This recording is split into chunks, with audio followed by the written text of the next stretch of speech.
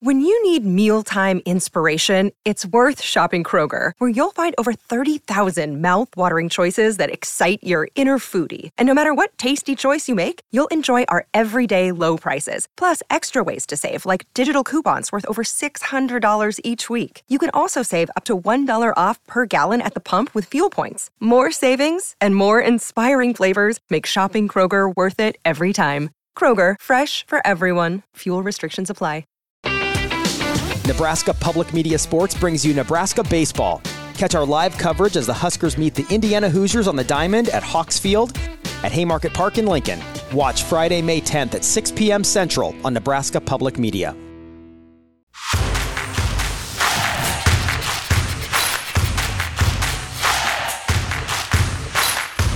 You're listening to Hurrdat Sports Radio.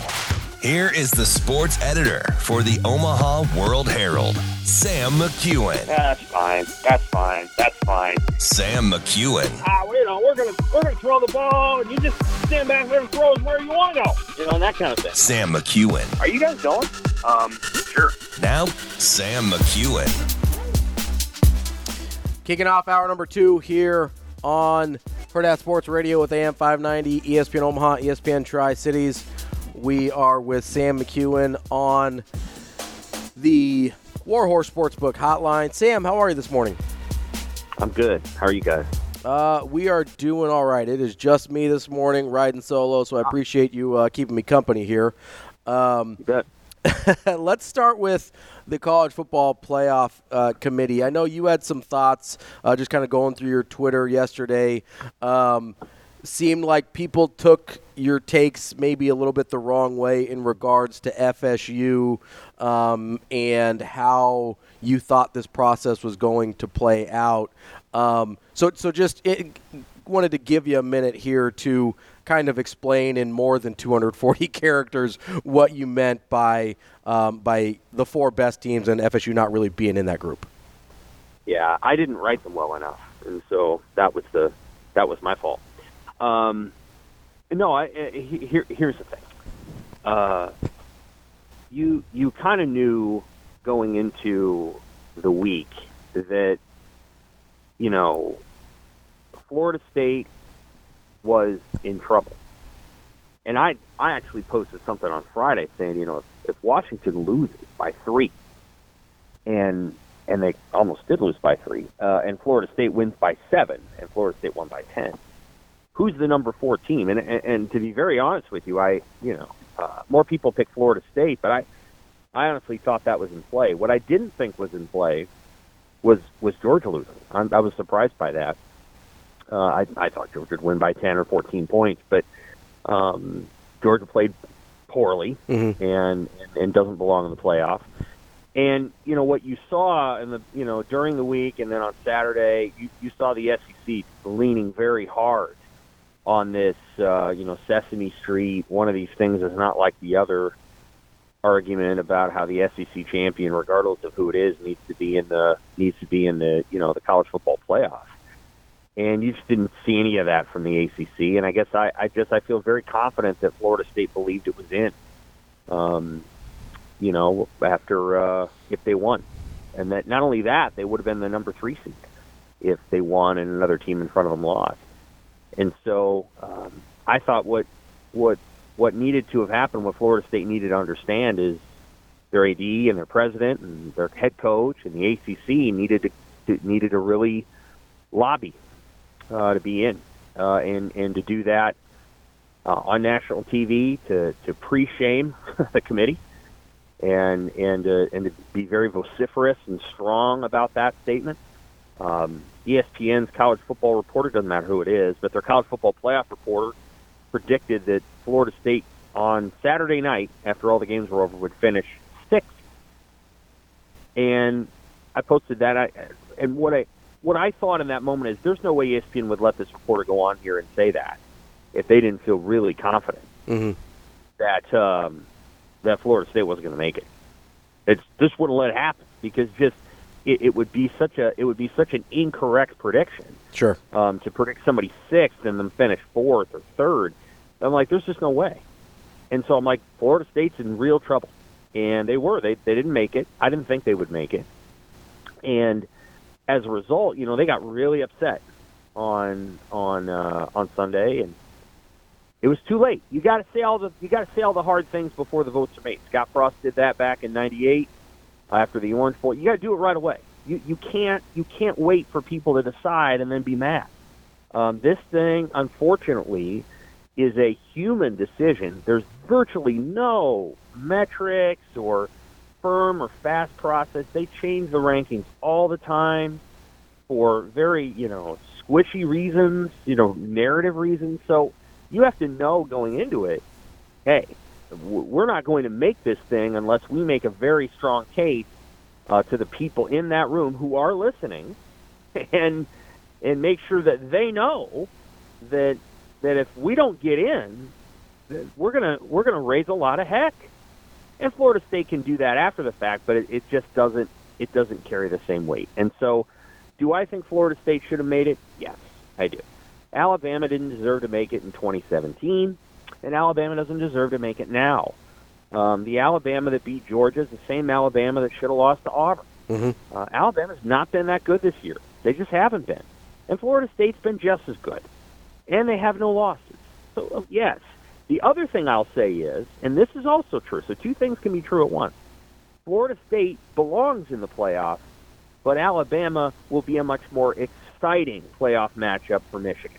And I think Michigan will win that game, but everybody knows that at 4 o'clock on whatever, January 1st, we're all sitting there and the Rose Bowl comes on. Your blood's going to get pumping more for Alabama than it is Florida State. It just is. You're going to get 5 million more viewers as a result. That's what Alabama and Michigan will do to each other. Saban against Harbaugh, that whole thing. It's going to be a big deal. And I don't know that the playoff committee was thinking about that, but two things can be true at once, and that's true. Florida State belonged in.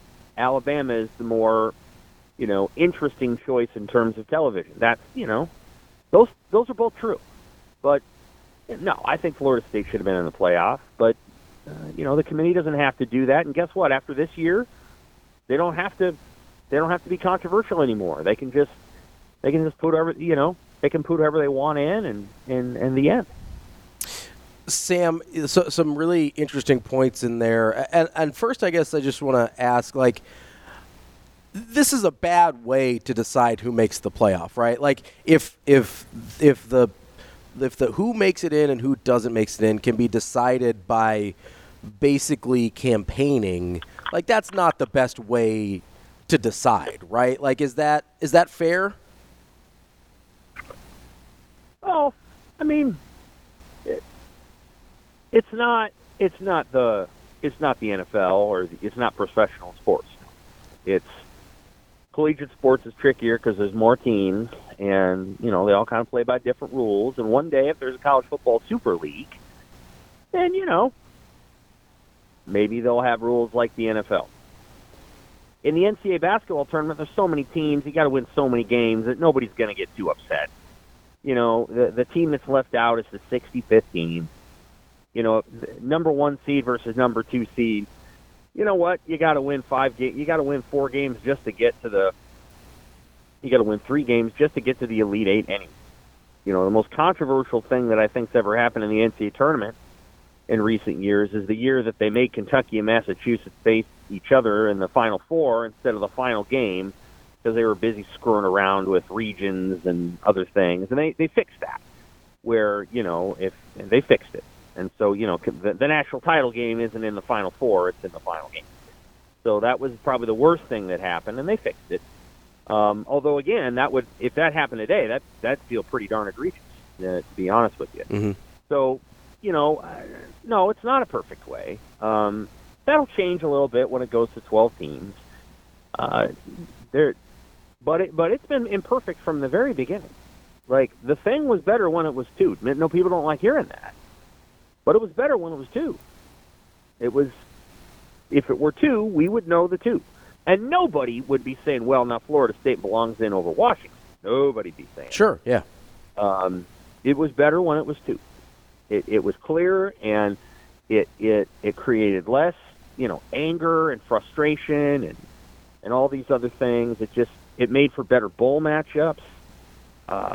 One thing that's going to continue during the CFP is we're going to have to drag a team like Liberty into this thing, and that's silly. That's silly. The day when it gets to a college football super league is going to be a better day, because now nobody really cares. Liberty's probably going to play Oregon. They might even beat Oregon. Oregon doesn't care. But you get in a playoff setting, and those things are going to start ended up 55-3. It's going to get real ugly with those group of 5 teams because they won't stand a chance. They won't. And so, there's all these compromises that are built into the thing, and it's still imperfect, but it'll be better, next year. And nobody will say, well, Florida State will be the 5 seed. Nobody will care. They'll complain a little bit, but they'll have an opportunity to prove it. It'll be Florida State against Liberty. Oh boy, everybody will be fine. So, and then they'll get to play Alabama in a bowl game, and then they can prove that they're better than Alabama. In these circumstances, they don't get to prove that. It's unfortunate. Campaigning isn't the answer, but that's not. I mean, that's just part of how it's done. Why is the SEC commissioner using Sesame Street? Because he knows that somewhere in there they need to go and make a rhetorical argument. The ACC is just silent because I think the ACC thought if Florida State wins, they're in, and guess what? If Georgia beats Alabama, they're right. Florida State would have stayed ahead of Texas. The only reason that, and remember, Florida State was ahead of Texas last week. Florida State had a backup quarterback last week. The only reason that Texas jumped Florida State was because Alabama had to jump Florida State to put an SEC team in, and Texas beat Alabama. Well, so that's the problem right there, right? It happened. It was all about the SEC. It had nothing to do with Texas. Texas was tethered to Alabama because they beat Alabama. If Georgia beats Alabama, then Florida State is in the college football playoff, regardless of what Texas. And that's the problem right there, right? Is that they left Florida State ahead of those two teams even after the backup quarterback situation was clear, right? Like, to me, that's the biggest. Like, had they dropped Florida State last week and be like, hey, we don't think this is the same thing without Jordan Travis, I don't think we're having this same conversation today, because that sort of makes sense. What I think made less sense is, hey, Florida State continued to win not only with a backup but also a third string, had a better win than Texas, and then fell behind them at that point. Like, I think that's the part that gets frustrating with how the committee operated on this one, right? Like, if there was objective metrics, even like a net rating like the basketball system uses, or even like a BCS-esque portion of the rating, I think that would have helped quite a bit, don't you? Yeah, I do. But they've done that many times. I mean, Ohio State was number one in the playoff in 2019 until they mysteriously switched, right before the right before the playoff. Mm-hmm. LSU moves to number one because their defense got better. I mean, come on. This has happened so many times. It honestly, it happened the first year. And that was kind of the Big 12's fault when they wouldn't declare TCU the Big 12 champion because they didn't, they're busy looking at each other and they don't know what to do. And so, they declared a tie, and then, the committee, Barry Alvarez and Tom Osborne were part of it. Mm-hmm. We're like, well, you didn't say who the champion was. So Ohio State wins the national title, so it justifies it, but, that was a darn good TCU team that got left out. Florida State was undefeated that year and got in, and then they get crushed by Oregon in the Rose Bowl. And so, it's been there from from the start. Penn State didn't make it that one year, and Ohio State did, even though Penn State beat Ohio State. Alabama didn't beat anybody in 2017, didn't even win their division. They go to the playoff, and then they win it. Again, you can do this all day with Georgia and Alabama. Their power ratings suggest they will win, a game or whatever you want to call it. You can put them in every single year if that's what you want to do. You can do the same with Clemson. Florida State has the misfortune of Clemson having a bad year. Yeah, they can control Clemson, and so it's those are hard things. I will say this: I didn't listen to a ton of the rhetoric yesterday from the CFP leader. Because Florida State's response was related to, results on the field over some predicted, measurement of winning and losing. And I was like, they didn't actually say that during their press conference or their interview that, well, we just don't think Florida State would beat Michigan. I don't think they didn't say that. Not that I heard. I think it was more them kind of extrapolating some of the things that the playoff committee did say. Basically, I think they said something about like competitiveness or something to that extent, if I'm remembering right here. And so I think Florida State extrapolated to say, oh, well, you don't think that we could have beat Michigan, so you left us out, basically, is how they took it. Right. So, there's a lot of different ways to parse it out. It's going to go to 12. 2 was better than 4. 12 will be better than 4. 4 was too small. It kept teams out. But it kept 2 or 3 teams out that were no better or worse than the 4th. Right. And 2 was about perfect because you could usually pick the 2 best teams year after year. Most years, those are the 2 best teams. Yeah, but, most years. That wasn't that hard. And for whatever, they wanted to move it to 4. There's, the media wanted that. They eventually got it to 4, and then, the Big Ten and other leagues fought expansion, and now we're finally getting to expansion. So here we go. And it's going to be a lot of fun. Next year, the conversations we will be having are, which teams are on the fringe of 12. And that'll be a heck of a lot of fun because there's a lot of teams that will be in contention for 12 at the start of November. And we'll see how it all shakes out. Yeah, ironically, I think 8's probably the right number, but we just skipped right over that one. We did, which is about on par for college football, if we're being honest. Right. Let's change gears here to college basketball. Obviously, Nebraska and Creighton had their big matchup yesterday. Creighton wins 89-60. As you're watching that one and seeing it play out, obviously it was much more competitive at the start of the game. I think down to the 8-9 minute mark, it was basically back and forth, basically a 1-point game either way. And then Creighton goes on a little run to end the half. And then you had that very strange sequence to end the half where Creighton ends up shooting 5 consecutive free throws on a foul that I thought was a foul on Stephen Ashworth. It's not something that gets called all the time. Of course it was. It's not something that gets called all the time in that situation, but it was a pretty clear foul. And then you had the technical on Tominaga for throwing the ball at the stanchion. How much did you think that impacted the way the second half played out? A little, but not that much. Nebraska doesn't have time to review this game. They really don't. Mm-hmm. I mean, they got Minnesota coming up and then Michigan State, and by golly, they can win them both, and they can lose them both too. Mm-hmm. And losing both would be like a punch to the gut. Winning both would be like, all right, everybody, let's look around at each other. Let's go.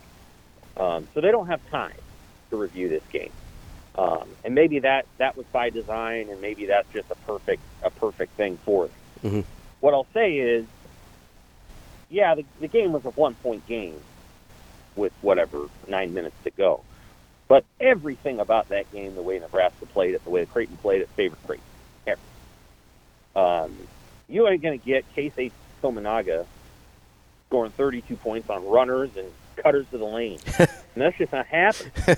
And so, everything about that game favored Creighton. The pace, Nebraska coming down and jacking up threes, 6 seconds into the shot clock.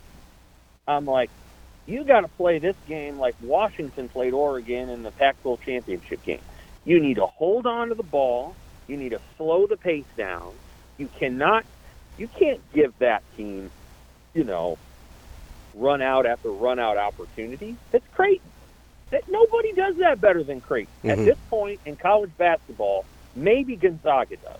But there aren't many teams that do it better than Creighton. And so it was like, are you like a practice team for us? Like, what are you doing? And so you got to have a point guard, and some of this is on Lawrence. Yeah. You got to have a point guard that controls the basketball game and gets things in half court, and you got to go tell Keisei. And remember, Keisei didn't play much in the game last year. You got to go tell Keisei, hey, this isn't the day. We're not playing the NBA today. We have to find a way to beat this team with our team, and that means you don't do what you like to do.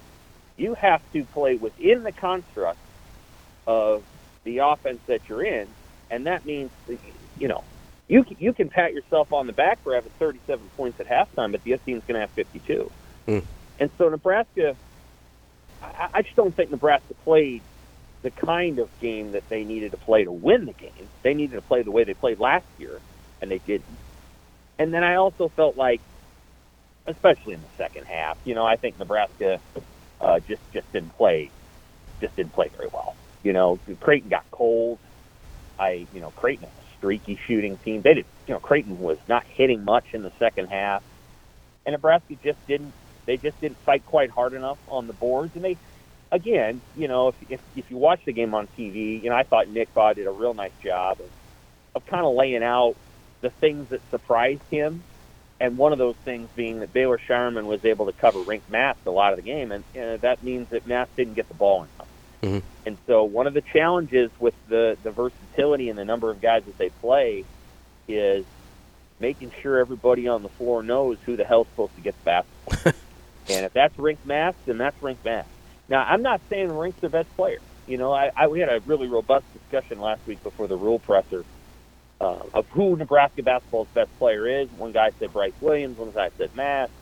One guy said Casey. Casey's a wonderful player. Hard to build a team, or hard to build a concept around him. Yeah.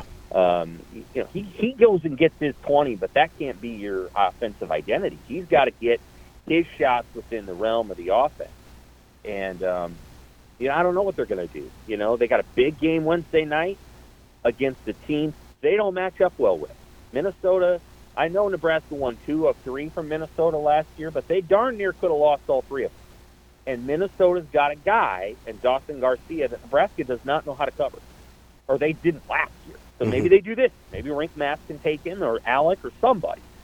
But Minnesota's a challenge for Nebraska. And so they gotta go play that game, and they gotta go win it. And every single game they played against Minnesota has been kind of high scoring, and that doesn't favor Nebraska. So we'll see what happens. But that's what I thought coming out of the game, is I'm like, this is the way Creighton wants to play. And the only difference is Iowa made a bunch of those shots and lost, and Nebraska didn't make a bunch of those shots and lost by more than Iowa did. But if Iowa had missed those shots, it would have been the same result. Yeah. But that's how Iowa wants to play. I get it. And so that's Iowa's style. But you're not going to beat Creighton doing that. The teams that beat Creighton doing that, and Kalkbrenner's also healthy, are San Diego State and Colorado State. They slow the game down. They make each possession count. If you give Creighton a ton of possessions, which Nebraska did, especially in the first 10 minutes of the game when Creighton wasn't making many shots, Creighton's going to beat you. They're going to get deep enough into their shot bag, they're going to start making them, so I just thought it was kind of a failure on a lot of fronts. I was kind of surprised Nebraska played the way it did. Sam McKewon from the Omaha World Herald. Sam, really good stuff today. Appreciate you keeping me some company this morning, and we'll talk to you next week. Take care. That's Sam McKewon from the Omaha World Herald. We appreciate Sam's time as always. Really good stuff there. We'll talk more about Creighton and Nebraska at the bottom of the show, as we catch up with our own Jacob Padilla from Herd at Sports. A little bit of, I guess, breaking news, as breaking as any of this stuff is with the transfer portal. Dylan Gabriel from Oklahoma, who had a very good year, leaving Oklahoma. It appears he is in the transfer portal and will be ready to play somewhere else next year. Want to remind you that Sam came to us on the Warhorse Sportsbook hotline. Warhorse Sportsbook, you can place your bets in person in Omaha at Horseman's Park or in Lincoln at the Warhorse Casino. You can place bets on nearly every major sporting event, straight bets, parlays, live in-game bets, props as well. You can do just about anything. You got to be in person at the casino or at Horseman's Park to place those bets. The best place in Nebraska to place your bets. That's Warhorse Sportsbook. No bets, no glory. Coming up next, Damon Benning.